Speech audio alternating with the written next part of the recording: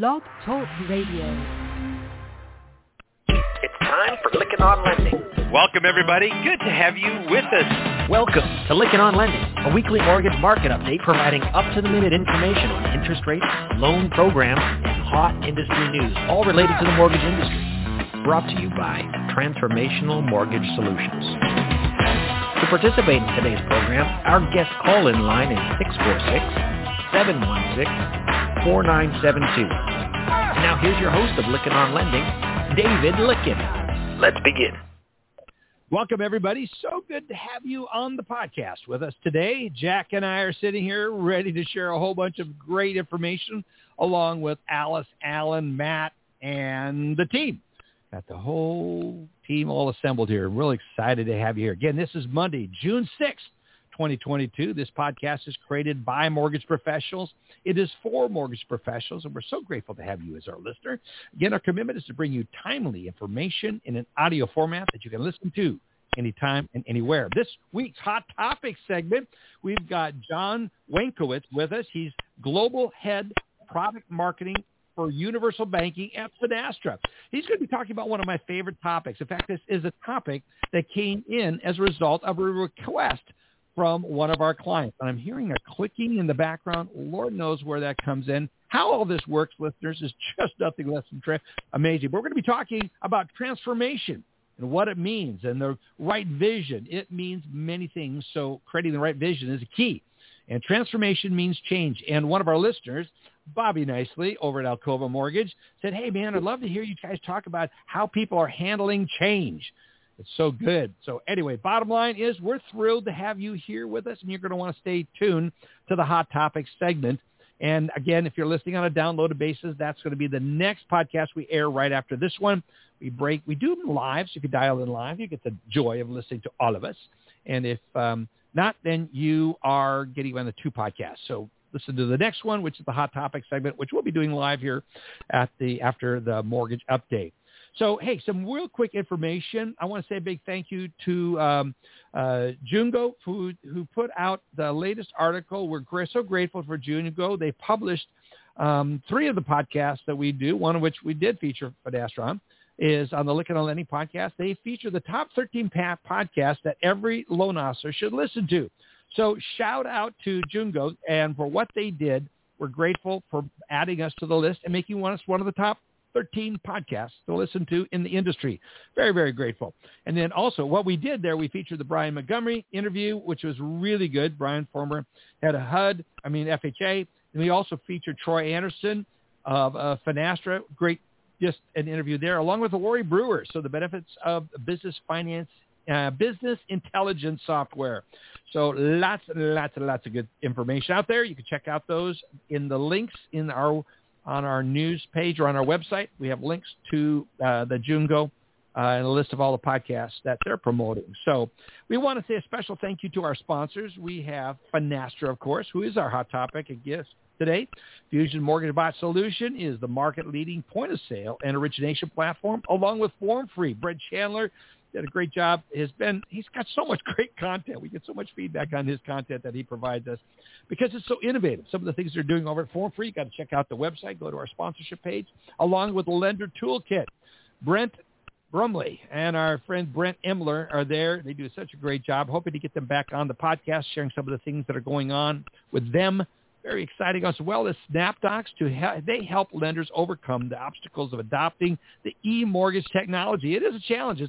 E-mortgage adoption has been one of those things that have been really a challenge. And they have this new product called E-Mortgage Quick Start Program. Check it out. We had Brianna Ings on March 28th. Go back and listen to that. As well as Total Expert. We got the Total Expert Accelerate 22 conference coming up in June 12th through the 15th. I will be there, be speaking at it. We're going to be talking about an important topic there, which I'll be doing with Josh. And we did the podcast here with Josh. And so I'll be on with him speaking on a panel discussion, or it's actually he and I doing it together during one of the breakouts. So be sure to check out the Total Expert Accelerate 22 conference in Nashville, Tennessee. Hope to see you there. And as well as Simple Nexus. They do a great job of helping you in so many different ways. Go listen to the interview we did with Andrea Lightfoot on May 23rd. Also, the Mortgage Bankers Association of America Lenders won, as well as Mortgage Collaborative Success Kit, Knowledge Coop, Mobility MMI, as well as Modex, the Mortgage Advisory Tools. They do a good job, as well as DW Consulting. Debbie Weems, does a great job. Weems. There we go. Sorry, Debbie. Does a great job of helping you get your LinkedIn profile right.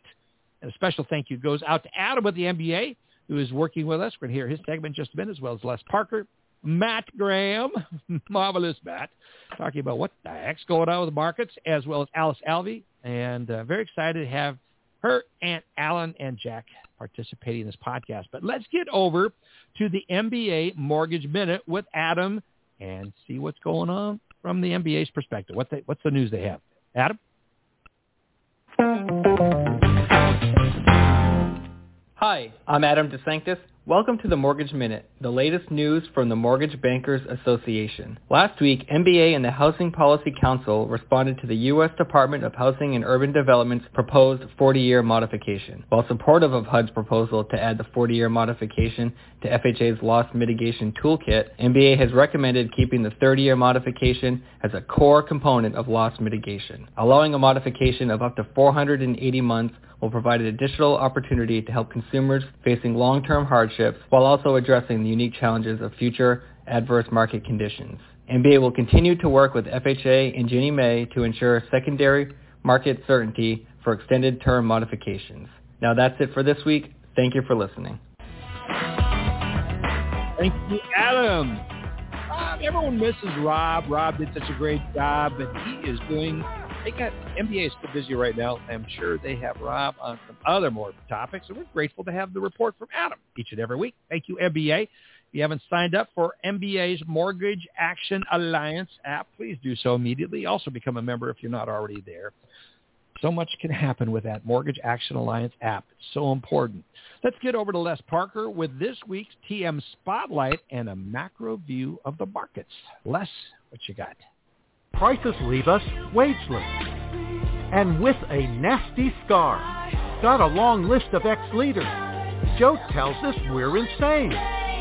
But we've got a blank space, POTUS, and we'll write your name. TM Spotlight Soundbites is brought to you by Power Seller, making hedging easy. Treasury Secretary Yellen said, oops, we were wrong about inflation being temporary. Janet Yellen's been wrong on major economic policies before. She denies contrary trends until reality hits the front page of the Washington Post. Now she's set up Russia to default on its dollar-denominated debts. Inflation hurt 64% of Americans living paycheck to paycheck. When people hurt, they love new leaders. Got a long list of ex-leaders. Joe tells us we're insane. But we've got a blank space, POTUS, and we'll write new names. These views are my own. Know what lies ahead at tmspotlight.com. Good job, Les Parker. The intersection of economics and politics has begun. Oh man, I've listened to Janet Yellen, some of the things and some of their interaction with our current president is quite amazing. But anyway, we could go on and on about that. Try to avoid politics, but sometimes when they intersect as they seem to be right now, it's hard to avoid it. Les Parker, you do a great job. Check out Les Parker's TM Spotlight newsletter. He does a great job. You can subscribe for free to the paid version by putting the word power in there, which stands for Power Seller. So great job, Les, and Gary Canterbone. They team up for that segment each and every week. Now for the reality. That's my drum roll in the background there. Sloppy job. But anyway, Matt Graham's here with us, founder, CEO of MBS Live, bring us the news we don't want to hear today, but we need to hear. And he does a great job with his excellent website, mbslive.net. No, don't .com it, .net it. So there we are. Matt Graham, how are you, friend? Yeah, don't you dare .com it, Dave. I'm pretty good. Doggone it, don't .com it. And, news you don't want to hear. If you want, we can do fake news, and I can say rates are even lower than they were last week, and everything's great. Yeah, you can fake it. But that would indeed be fake news, as you know. Mm-hmm. So give us a real what is going on? Yeah, approaching the May 9th highs. Wasn't it May 9th? May 9th. Yeah, we had the highs back then. I put up on the screen where we hit a high of, what was that, 2.87. And looks like we could be getting close to testing those highs. Do you think that's going to happen this week? I know you don't prognosticate. Well, I think that's going to depend a lot on CPI on Friday, maybe the ECB announcement on Thursday to some extent. And, whether we do or we don't, we'll talk about what I think the general trend is here in a second. But let's get caught up really quickly with last week. First off, on the data front, a couple interesting things going on. We had Case-Shiller and FHFA home prices both come in still scorching in terms of year-over-year price appreciation. Case-Shiller, I think, set a new record, 21.2% year-over-year. FHFA, 19%. The big caveat to these numbers is the fact that this refers to March home sales, and if it was sold in March, then it was probably negotiated in January or February, depending on, how quickly it closed. But the point being is that we can safely say that the 20% price increases year over year will ebb shortly, based on, what's being reported on the purchase side of the market. Chicago PMI, consumer confidence, both surprised to the upside. This was a theme throughout the week for several reports, which were slightly stronger than expected, and that sort of surprised the market. It didn't necessarily surprise economists in every scenario, but I think market participants were expecting to see a little bit more impact from inflation and rising rates start to take a toll on the economy, that sort of thing, and it's not taking as much of a toll as they thought. One thing that I thought was interesting was the fact that the market is starting to react to economic data that it didn't really react to for most of the past year and change.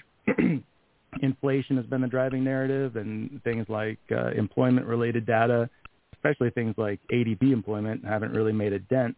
But then on Wednesday morning, we actually did see a little positive reaction to a lower-than-expected ADP number. And then we saw a negative reaction to a higher-than-expected ISM manufacturing number. And that was really, I think, the centerpiece of the week in terms of market data moving not market data, in terms of economic data moving the bond market. Yep. And it was so overt that it forces us to ask what's going on with that. And so I think, it goes back to something we were talking about 2 weeks ago, which is that bonds can only gain so much ground in an environment where we're waiting to see what's going on with inflation. And, we happened to gain a little bit more ground after we talked 2 weeks ago, but then indeed that 2.72 technical level in Treasuries acted as a floor, and we're settling into what we thought would be a volatile sideways range. Fingers crossed it's sideways. I mean, we have to see how high yields go. And so while we're in that sideways range, or what we hope will be a sideways range, we have these fine-tuning adjustments that will account for the volatility inside that range. It's the inflation trends that will shape the big picture trend for rates, and of course the Fed's policy response. But the economic data sort of allows for those fine-tuning adjustments and the volatility inside that range. And I think the takeaway last week was that the economy is doing a little bit better than the average trader thought it would be, given the inputs in terms of inflation and rates. Last piece of that puzzle was Friday with the jobs report. Hasn't been a huge market mover recently. It wasn't a huge market mover on Friday, but it did move markets, and it moved markets more than I think most people would expect, given the details of the report. It's only 390 jobs, 90,000 versus 325 forecast, and unemployment rate ticked up, earnings ticked down 0.1% from the forecast. And so it was, it was a lackluster report apart from the payroll headline. Nonetheless, rates jumped higher on the news, and really only recovered with some help from ISM non-manufacturing, another important top shelf report, maybe not the highest shelf, but, second highest. So Dave, the takeaway is that there is some attention being paid to economic data that in a more significant way than has been the case in recent months. But looking ahead, it's still all about inflation. Big CPI report coming up on Friday. No Fed speakers this week. They're in their blackout period ahead of next week's Fed announcement. The announcement is guaranteed to have a 50 bip rate hike. We'll talk more about this next Monday, obviously. But I think traders will be getting in position for that throughout the week. And then potentially huge reaction to CPI. Any CPI report these days is a potentially huge market mover.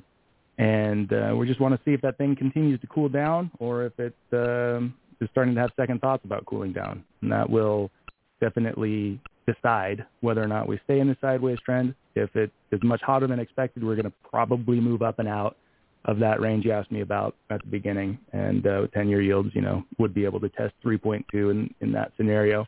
So let's hope they don't. And let's hope we can escape to next week and confirm that this indeed is a sideways range and not just a pause before continuing toward even higher rates. Very interesting. Jack, thoughts on all of this? I know you're a astute studier and observer of the market. Thoughts on all this? David, it seems like we're operating in an alternative universe right now. And in this alternative universe, money center bank chairman CEO becomes meteorologist, and rappers become economists. And so I'm talking about Jamie Dimon last week. Came to the market, actually came out at an investor conference and said, brace yourself for the economic hurricane. And he cited a couple drivers of this, the first of which he threw out that it's potential that oil could hit $150 to $175 a barrel. But more importantly, he spent a lot of time talking about quantitative tightening and his concern around, pulling money back out of the system and how we will fare with this aggressive QT. And we've talked about QT on the podcast before, but, here you've got Jamie, assuming the role of meteorologist, and then, rapper Cardi B, questions whether or not the U.S. is in a recession over Twitter. And I just thought, I'm in an alternative universe right now. And describes it so well. That's hilarious. Matt, are you chuckling up there, up in Portland as you listen to this? You got to be. No, I mean, well, yes. Okay, yes. If he's going to mention Cardi B, that's worth a chuckle for sure. Yeah. Jamie Dimon and I think there's a lot of economists really, really concerned about where we're at and what's going to happen to the markets. And I was reading several articles over the weekend. Smart money's moving out of the equities right now, just quietly pulling back. So what's that going to do? We're going to find out because Matt got it all over his screen. You can have it. At least the bond market stuff, it's all there. And it's great information. I love what you do. Jack, I love your perspective. That is good. I love it. Alternative reality we're in. Yes, very much. Gentlemen, thank you so much for that great report. Let's get over to Alice Alvey with the update, the legislative update. Alice Alvey, CMB Vice President of Education and Training at Union Home Mortgage. Alice, good to have you here with us. Thanks, Dave. Hi, everybody. Well, it's interesting that Jack brought up about the Jamie Dimon comment because it'll be interesting to see, it's interesting that person can say those statements and it can resonate with everybody and influence the market. So, but we'll see what happens. So I think for me, it's pretty simple. Congress isn't super focused on us, which is nice. But the one thing we do have out there, is the proposed rule. It's really a joint notice of proposed rule making. So the kind of pre-discussion before there's a proposed rule coming from the OCC, Federal Reserve, and FDIC. So it really covers most of our mortgage banking independent banks out there. If you think of, all right, if these folks are going to have to start thinking about rules for CRA for the banks, are we on the list? And so even as independent mortgage bankers, we should be paying attention to this rule and get our comments in. So they're overhauling CRA. A lot of folks don't have any big opposition to the proposals within the CRA to include more mobile banking credits. Really, a lot of it is how to give the banks more credit for the work that they're doing. So comments are due by August 5th. So everybody get out there and get your voices heard. And then I think from my perspective, Dave, one thing that I was looking through is the couple of areas in the MBA news link that I thought were really important for folks to spend a couple minutes, go back and check them out. MBA news link posted, where did my notes go? They had on June 1st, they had the Case-Shiller index showing that appreciation was sitting up around 20% still, whereas CoreLogic had reported that they thought throughout 2023 things were going to go down. So basically the answer is flip a coin, and you're probably right on what's going to happen next in the housing market. But real interesting data that MBA had in their news link on June 1st. And then the other one was they had on May 27th, their chart of the week was the production revenue cost. I thought this one was terrific.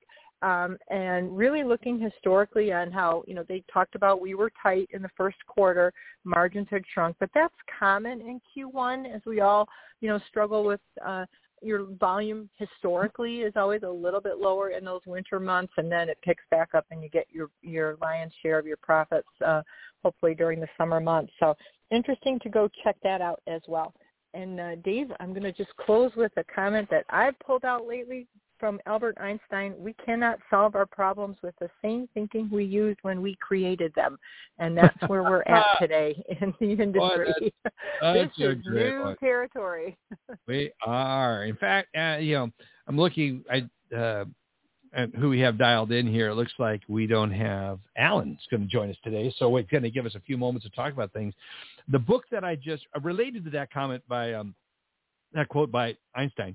I read the book this weekend over the weekend, actually last week and this over the weekend. It's a good-sized book. It's called The American Icon by Bryce Hoffman. And it's about the phenomenal, unbelievable story of Alan Mulally, who turned around Ford. And it is one of those stories that I recommend everybody listen to this podcast, and anyone you could influence, get that book. Because what Alan faced, he had come out of his successful career at Boeing, turned around the aircraft manufacturer. Many said, what is an aircraft guy in the car business? It's a little bit different. I mean, a whole lot different. But how he approached it was so, excuse the word, playing on the word, iconic. It was so iconic because it was Alan Mulally's style. And what he did to take Ford through that period, very difficult period, the housing crisis, all the economic data, bad, horrible numbers, circumstances all over the place, and how he did that, how Ford was the only company to not take bailout money and then go through was so many ridiculous. I mean, you lived up there in those days, Alice. I was thinking, I can't wait for the podcast. I got to get Alice's perspective on that. Do you remember those days when you were up there in the Detroit area and all of that, the big turnaround? Absolutely. It was a big deal that Ford did not take bailout money. And Alan Mulally and his efforts there really, I'm going to go have to read that book now. I've forgotten about that. So thank you for the reminder because it is a great story. Yeah, it is one of those stories, and I recommend everyone read, especially in the mortgage industry. Well, Dave, why do we want to read a book about a car, a guy turning Ford around? That's not the mortgage industry. You'd be amazed, listeners, the parallels between the car industry and what Alan faced, or what Ford faced, and under the leadership of Alan Mulally. It was extraordinary. So, Alice, I just wanted to put that out there. Your old hometown up there, your old area. I'll never forget, Alice, remember when you took me through and we were up there driving through, and you said, you want to see part of Detroit as wherever we were going? I said, love to. And she said, yeah. And then we took a wrong turn. You go, we need to run some lights here because we don't want to be staying in this area. I'll never forget that. It was just unreal. Detroit has gone through so much. And so look at what Quicken has done in that market. You look at UWM is doing in the market to bring so much attention to the mortgage industry. Hope that we wish them all continued success. But go get that book, everybody, American Icon. It's a must-read, and the parallels to what the mortgage industry is going through right now and what they went through at Ford is, quite honestly, there's many, many parallels. It's about leadership and what is your guiding principles by which you operate. You will not go wrong. Everyone who's read that book has written me and said, that is just the best book. So applicable. Alice, thanks for your comments on that. Well, unfortunately, we don't have Alan. We're missing Alan. Alan, where are you? You guys remember that famous little video clip? Everyone says, Alan, the guys, anyway, not going to go on that. Anyway, Jack, any comments before we wrap up this segment and then get into the hot topic segment? Any words of wisdom, my friend? Where's Alan? Alan, where's Alan when I need him? By the way, we were studying. We are, apologize, listeners. We're trying to figure out which line is dialed in that's got the clicking going on, that annoying clicking. It's the content, we know, and you'll endure the clicking, so we're trying to do it. Nikki's trying to do it, but we seem to have isolated around Jack Nunnery's phone number. Jack, so sorry about that, but that's where we mute you out, and it's clicking stops, and we have you in, and it's all right. So anyway, we appreciate you listeners putting up with clicking. And Jack, he's retired. He lives down on the coast. He goes fishing in the middle of the day. He'll probably get his fishing boat, go out fishing here after this podcast, and then gives a report. He texts me pictures from the boat. Look what I caught today. How's work going for you? Anyway, appreciate you, Jack. You are so much fun, and I truly value being co-host on this podcast. Well, folks, that wraps up the first. David, it's just fun to torture you from time to time. So you do it so well. Well, keep it up. I love it. Live vicariously through all my retired friends. All right, let's wrap this up. This ends the weekly mortgage updates. We're thrilled. You can listen to all of the various segments, each one of the topics we covered today, each one of the segments we covered. You can listen to it. And we're talking about a new format, basically the same thing, but how we approach this format is going to be changing in the weeks ahead. Stay tuned. Very excited about what we have coming up. It's come out of several listener suggestions, but I went to Jack, and Jack has really got some great perspective. We're going to be bringing in some previously heretofore ignored parts of the industry, namely production, namely servicing, some other areas. So we're going to be bringing those into the into the first half of the podcast. You go, how do you do that? You already got a full podcast. Well, we're going to do it because you want to hear about it, and many of you have told us as much. So we're going to do that. So now let's get into the hot topic segment. That little pause right there puts a pause in there so Nikki can separate that out. Welcome to the Hot Topics segment. It is June 6th, and we're excited to have John Wankovitz here with us. He is Global Head Product Marketing for Universal Banking at Finastra, and he's going to be talking about one of my favorite topics, and that's transformation. Vision is the key. John, so good to have you here on the podcast. We're thrilled to have you joining us. How are you doing, sir? I'm doing great. I really appreciate the time, and love the topic. So really looking forward to the discussion. Again, I want to give Bobby Nicely a shout-out from Elkova because he's the one that requested this topic, and I think you've done such a great job of really answering and getting into what does transformation and change mean in this market. But before we go there, John, I got a chance to meet you as I moderated a panel at one of the ICBA conference in San Antonio, and I met you for the first time. I gone, man, that guy's in good shape. I enjoyed how articulate you were on so many of the topics. So we're just really thrilled to have you here. But let our listeners get to know you a little bit. And so tell us about yourself and your journey to where you're at today. Yeah.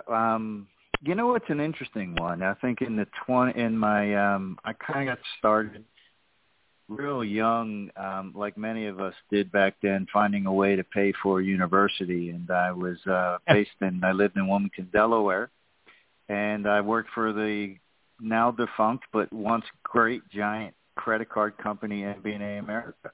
Oh, yeah. And it really was from there. I spent probably the next 10 years in really technology startups. We didn't really call them fintechs, but essentially a number of startups around software development, managed services, digital marketing, and and had a pretty nice run. After we sold the last company, I said, I come from a blue-collar background. It's time to start a family. And that's where I started sinking my teeth into financial services, going to work for Chase at the time, which was really a bunch of folks I already knew from my old MBA days who went to First USA and started the first direct bank called Wingspan, if we remember that. Yeah. So I spent, a number of years, probably about 15 in financial services, based at TD at a $3.5 billion community bank, and then I came to Fenestra at about, I think it was 2018, where I did a lot of work post-merger around the portfolio strategy, and then had a chance to run our retail core business, and then just moved over to start up global product marketing, which was a need we wanted to fill here. But it's interesting, little known fact about me is that I am a closet behavioral economist at heart. I just love everything to do with behavioral economics. Drives my wife crazy, I think, and causes a lot of rolling eyes from my 17-and-a-half-year-old daughter at home. But I also spent I studied music, played the drums probably since I was 4 years old. And I tell people all the time, running a business is not very different than driving a band when you're playing in a concert. You sit back there. Every night is a little different. Same set. The audience could be different. The sound system could work. It could not work. The singer could decide to sing the lyrics or go off on a tangent. Your job is to take all that in as the drummer and make sure we get to where we need to get to with all those dynamics. So it's a real interesting parallel. It is. Well, I'm glad you're here to beat the drum on transformation. It's one of the key things that I like to focus in on, and I really appreciated we were preparing for this conversation. And so, Jack, by the way, I'm going to mute your line now because it is your line. It is a clicking there, so I'd hate to do that to you, but we'll bring you in here when it comes around to some of the questions we have coming up. So we'll fix that up. Apologize for the clicking in the background. Again, it bothers us more than it is you, the listeners. So but one of the things I wanted to go to first, John, when you look at transformation, and it can mean many things to many people. So creating the right vision, I'm going to assume, is key. So how do you create the right vision as it relates to transformation? Well, there's a number of ways to do it. What I tell folks, and one of my favorite quotes from Lewis Carroll is, if you don't know where you're going, any road will get you there. And oftentimes you feel successful doing that. But, the cost of the lack of direction is high. And what I mean by that is, obviously you've got the business economics impact is missed opportunity. But the other one is the impact that it has on people within the organization. Again, just kind of hitting on what I love around behavioral economics. When you have a lack of clarity, people cannot connect with what their contribution is to the bigger picture, and that's critical. And the way, regardless of your North Star, what I've seen most successful and something that I employ all the time is you certainly need the top level executive support from the top, but you need to build that bottom up plan, and then you can kind of execute and adjust. And the key is, if I just think about the mortgage industry, right? We could say, hey, we're going to transform the mortgage industry, but what are we transforming? Are we transforming the borrowing experience? Are we transforming the go-to-market strategy by enabling a banking as a service solution? Are we changing the whole distribution, the fulfillment, all of that? We got to answer those questions in order to make sure we get the investments correct and get the alignment correct, the execution and results that we want. That's a great point. I love Lewis Carroll, the quote, if you don't know where you're going, any road will get you there. It's a great quote. I think a lot of people are wondering, where are we going? Alice, over to you. Yeah, so that was fascinating. You listed off so many areas where a company may say we're transforming. So, transformation, based on what you described, that equals change. that's a lot for a company to take on. So how can you tell if an organization is ready for this type of change? Yeah, it's a great question. And what I often see is this not happening what should happen. Do you understand your organizational capabilities? Have you done the assessment? How far behind is your tech stack if you think you need to improve that? Do you have the right operational skill set, the right operational tool set in order to scale if that's the direction that you want to go? So you need to have that assessment and plan accordingly. The head of, on my time at TD, I got to meet some really, really great leaders. And the head of retail at TD Bank, America's Most Convenient Bank, told me once, she says, do not run ahead of the organization, John. And I didn't really understand what she meant until we got a little bit further into the weeds, which was, yeah, it's great that we're going to shift distribution of mortgages from the branch to online because that's where the marketplace is going. But I got to do some work over here in the operations and the fulfillment side in order to make sure we can handle that volume, maintain it at the right risk profile we're looking for. And it wasn't until we got into those conversations that I really understood what she meant, right? And then I've kind of taken that lesson and said, listen, I also love to run. And for the runners out there who are amateurs like myself, you have to build your own plan, whether you're a business or whether you're approaching a race. And running, we like to say, run your race. Right? We certainly want to be competitive in the market, but you have to run your race and really understand what that means. So that's probably the best way to go about determining the transformational readiness. Is what are you running? Where are you going? Going back to that quote. Okay, let's get over to Jack. Your mic is back on, and over to you. Okay. Is there a transformation divide? And John, is it a real thing? No, it's one of my favorite. It's one of my favorite questions, Jack. And the original thought around that was, we used to talk about a digital divide. And if you think about the evolution of digital over the 2000s, 2010s, we would talk about it between the front office and the back office, the end users. And it really has become something that I think, in my view, has become a moot point. It's a 15-year-old question that I look at this way. And I say, can you really transform the user experience and ignore the the operations experience that needs to follow on for that? A lot of times I see people within our organization, our clients say, hey, if I had $1 to invest in the user experience, I would put it towards the end user. But let me just kind of break it down and getting back to the question, it is a real thing. Because we're asking these questions. But I just went through the mortgage experience, and I had a super easy UX experience with the apps. I love the fact that I could upload all of my documents through the portal. Fantastic.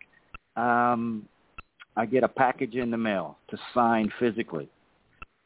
I just thought to myself, and of course I'm traveling, and it needs to be done within 5 days, and my wife's like, trying to coordinate all that. And, of course, I signed them, I faxed them in, or I emailed them in, and I'm thinking to myself, why are we not using DocuSign? So we need to look at the journey that a buyer's on and look at the back office as something we need to change to remove friction just as much as we need to address those evolving customer experience demands. So it's a very real thing. And it was something I see a lot of financial services companies struggling with. That's great. It's a great point. Jack, when I'm seeing some questions come in, one of the questions that came in, it represents actually 3 of our listeners' feedback as they're listening here, is what is a transformational divide? I think a lot of people are trying to figure that thing out. They hear it, they go, cool, catchy phrase, but what is it? What is that? How would you describe? How do you another way to say it is one other person. How do we recognize a transformational divide? Yeah, the way that I look at it, you're transforming, say, the borrower experience from the app perspective. And then we know all of the things that have to happen from underwriting to document fulfillment package or the documentation all the way to fulfillment. So we're automating the front end of that.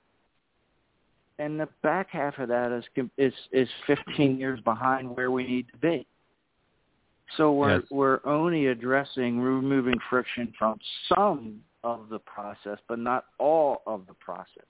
So when you do that, then you have to really ask the question, are you transforming? Now, if I broke that down from the P&L perspective, you just look at, you're increasing your top of the funnel, but maybe you're not really increasing your margin, which is really, really critical in a mortgage business from a return on assets perspective. So you're doing partially, maybe the front end, but you're not giving your banker a portal. You're not giving him her a tablet. Right.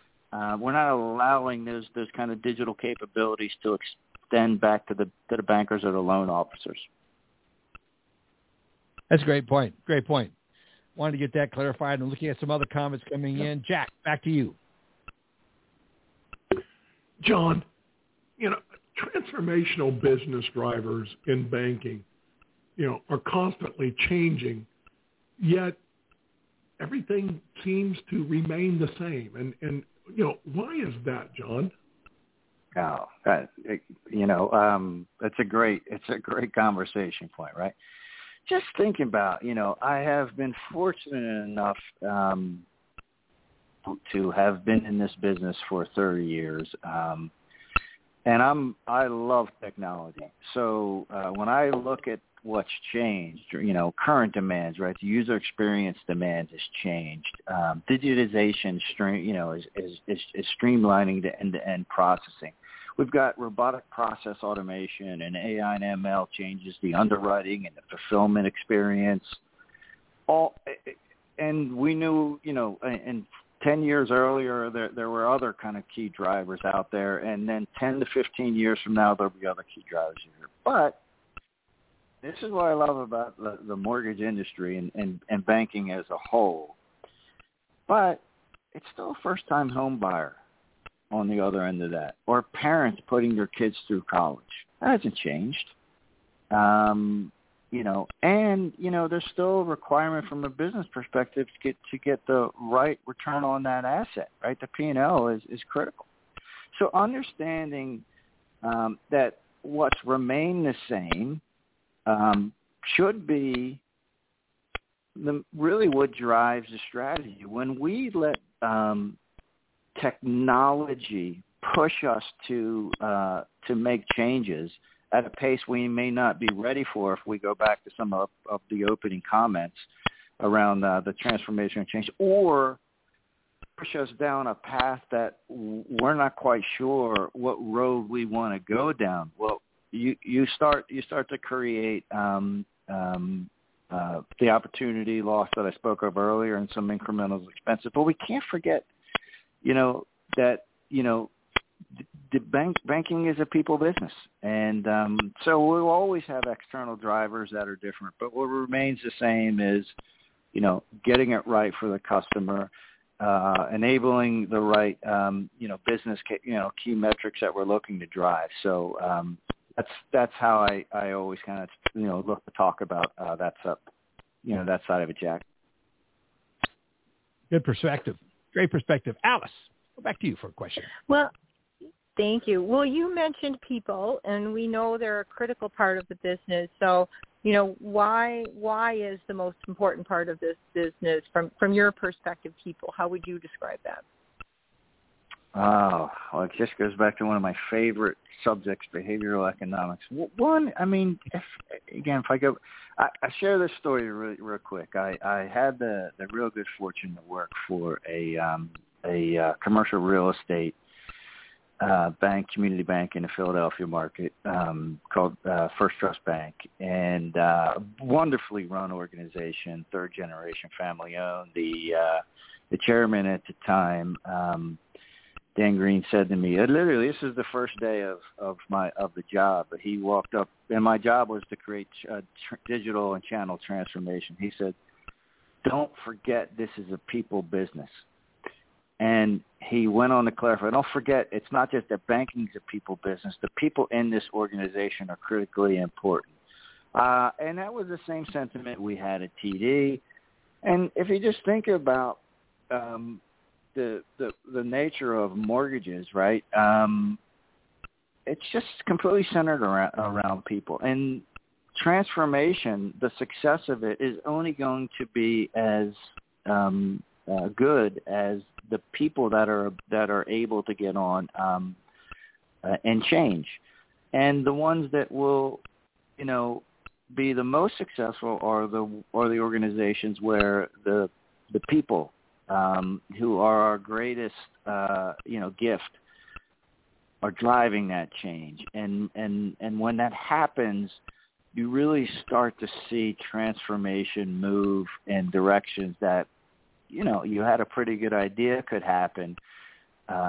But it goes beyond just the KPIs. When people start driving transformation, you just start to see the culture change. And so that is what you have to focus on when you're looking to transform. Bring your people along. Let them drive it. It's scary.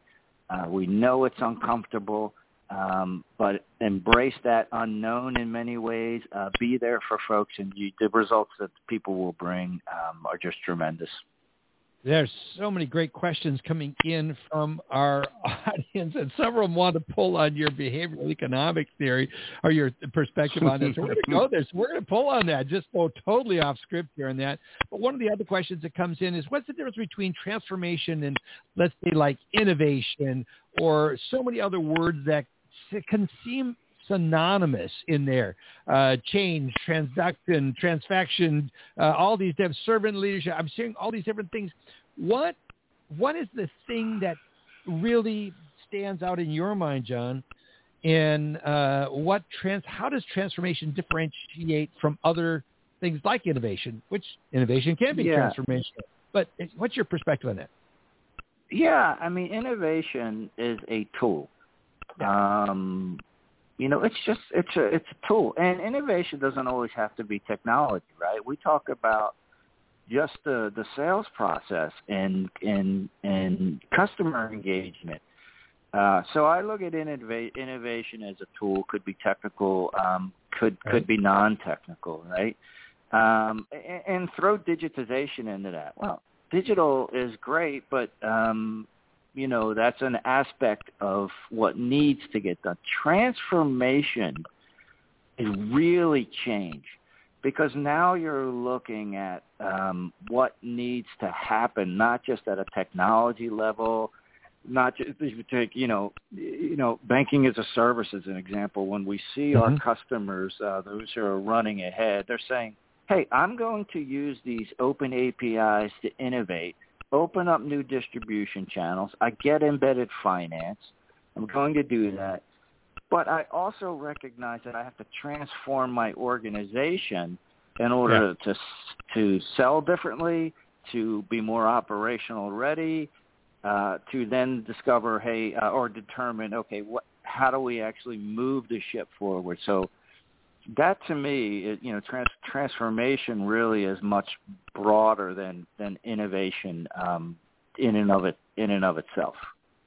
Yeah, there's a great discussion there, and I want to get on because a lot of people wanted to pull on your behavioral economics perspective, and I just want to, for those that may not understand that, most of you do, but behavioral economics is combining elements of economics along with psychology to better understand how and why people behave the way they do in the real world, especially as it applies to economics. So given where we're at today, I'd love to get you just to pontificate, if you would, on where we're at from your perspective in economics and from a behavioral standpoint. How would you? It's interesting, because if I just step back and I just look at I guess our word, the software world, right? Which definitely, because of financial services, bleeds into all areas of lending and retail banking, commercial banking. I say, the business of software, again, hasn't changed, right? But what has changed is the incentive drivers and the definitions of what success looks like. Mm-hmm. So, for example, what's the right digital balance? We call digital life balance, right? How is a flat organization viewed versus a hierarchical organization? How is the new workforce coming in looking at that? As we shift out of a post-pandemic world and we look at, again, I go to that quality of life in those in those particular incentive drivers, right? Compensation has completely is definitely it's risen, right? But equally is what's equally risen is do I own or control my own schedule, and how important is that to me? Am I being involved in decision making? So I think there's just much more weight on non-traditional incentive drivers in order to create what I look at is a really profitable business, and so you're just looking at how people react to coming into the office. It's really funny. Coming in the office 2 days versus 3 days isn't really that much. But there's a difference. People like to come in 2. They don't like to come in 3. Yeah, that's really interesting, especially. And then I looked at the article that showed up in my feed over the weekend. Is Elon Musk is saying it's mandating that you work at least 40 hours a week in the office. I mean, that hit the headlines in a big way, because a lot of us are thinking, I think we're in a new reality. I think the world is really at a place where we're going to be changing, and that's kind of a form of economic, behavioral economics. Yeah. I oh gosh, what did I? Freakonomics Radio. I listened. Freakonomics. Yes. I listen to that. Right, and that's probably one of my favorite topics. And I mean, for any of your listeners out there, it's a good supplement. But let's go back to your book, The American Icon. Yeah, that's all about transformation and change and leadership. Yeah. Yeah. So to really understand, and tell you, today's topic, it was on Freakonomics. It was from March, right? And it was about, I was fascinated by the topic. Why do we create bad leaders?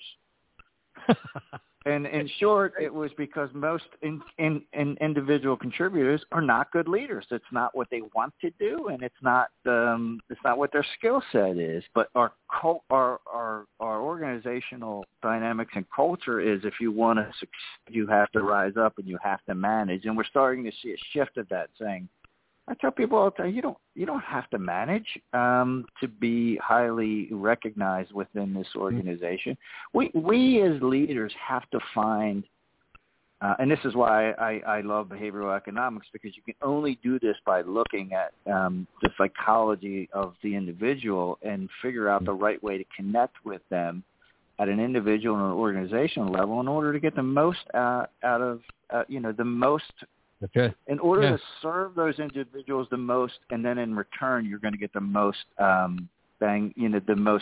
benefit for your organization. That's so good. That's what happened. Alan Mulally capitalized on that very thing right there at Ford. It was phenomenal turnaround. Alice, let's get over to you. I got one last question from you, and then I'll head over to Jack to wrap it up. Thank you. You really hit a nerve there in talking about a couple of things. And first of all, the work week length with, Gen Z really wants to tell us how they, as the senior members out there, how they want the world to be. And then at the same time, you just mentioned, that psychology at the individual level. So can you help us out here with, is there any kind of group thinking for us to better manage Gen Z, or is it really we've got to get down to the individual level? Any thoughts there? Yeah, it is. I think I might have been having this conversation with my mother-in-law and my wife just the weekend, because I have a soon-to-be 18-year-old daughter, and I don't see. I do. I think you got to get down to the individual. Anytime you try to, and you can look back in history, when you try to compartmentalize people into groups and then make, really impactful decisions around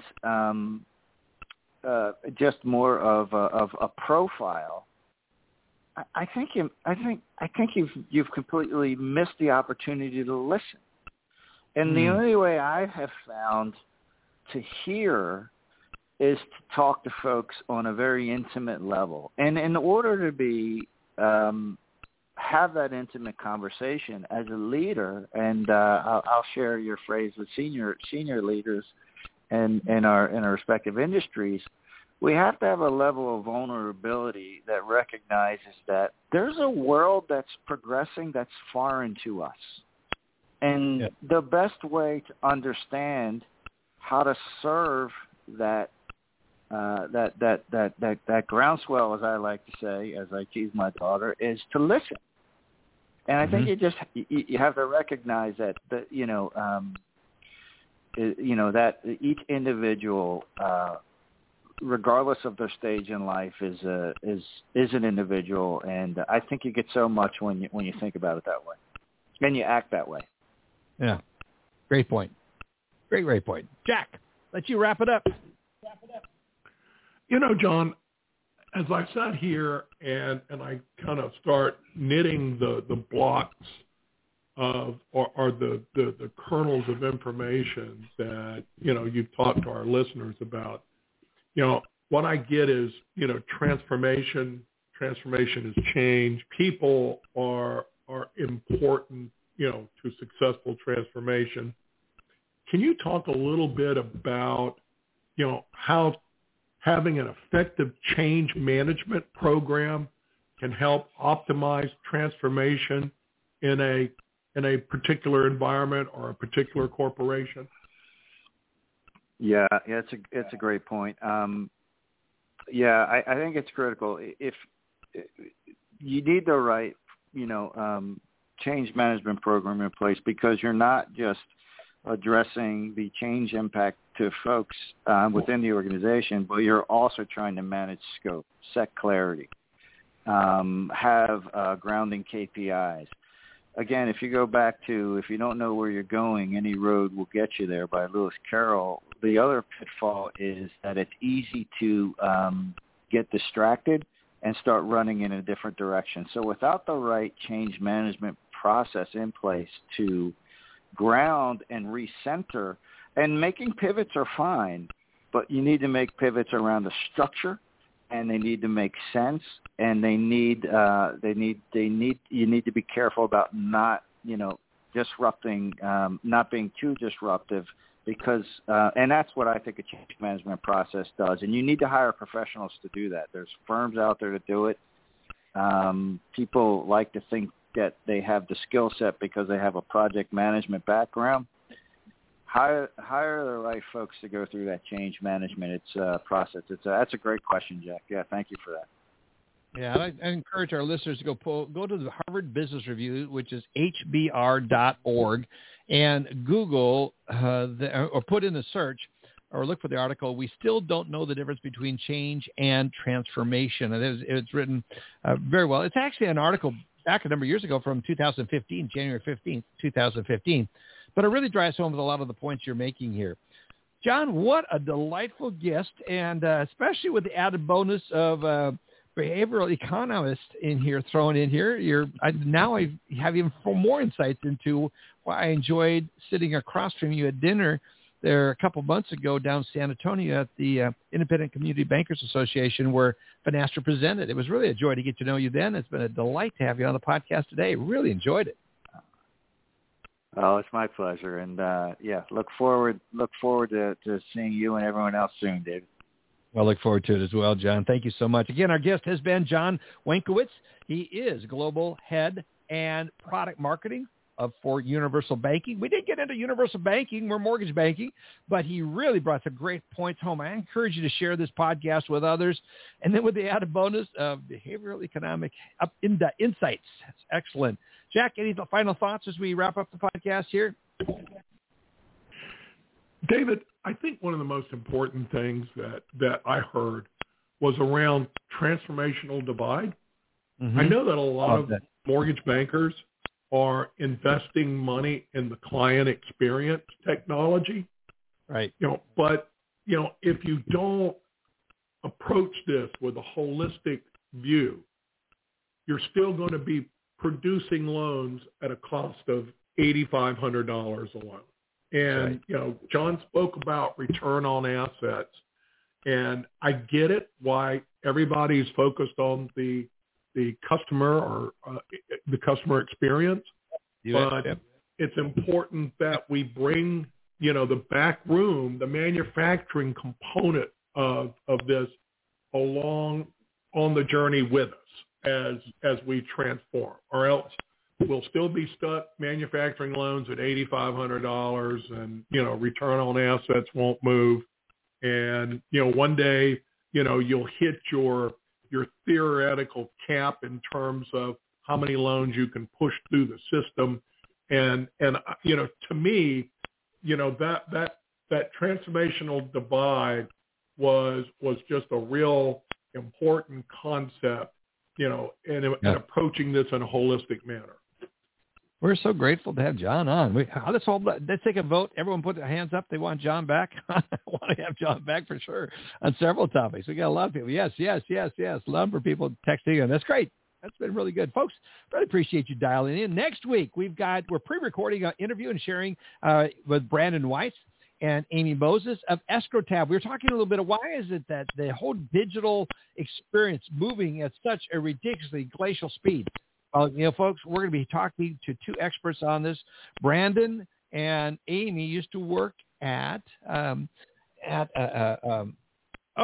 having mental over at oh gosh, I can't believe it. I'll edit that back in. Anyway, they used to work together at MERS. There we go. Finally got the brain cells coming together, flying in the right direction at MERS. And that's when I first met Brandon. Amy talked about, Amy's such a good friend, and she talked about how she respects Brandon as a leader. So we're going to get some great content from a leadership perspective, and we're also going to be talking about the latest technology. It's a transformation that is taking, and it's going to be playing on nicely to what we talked about with John today. I want to say a special thank you to our sponsors, Finastra Fusion Mortgage Bot Solution, Form Free, Lender Toolkit, SnapDocs, Total Expert, Simple Nexus, the Mortgage Bankers Association of America, Lenders One, the Mortgage Collaborative Success Kit, Knowledge Coop, Mobility MMI, Modex. Man, I love those two, Modex and MMI, as well as Mortgage Advisor Tools, as well as DW Consulting. And we appreciate you. Check out all our sponsors and the links on the website. Look at Unlending. We're grateful to have you here. Have a great week, everybody. Look forward to having you back here next week. You've been listening to Lykken on Lending, a weekly mortgage market update with your host, David Lykken of Transformational Mortgage Solutions. Join us next week, and thanks for listening.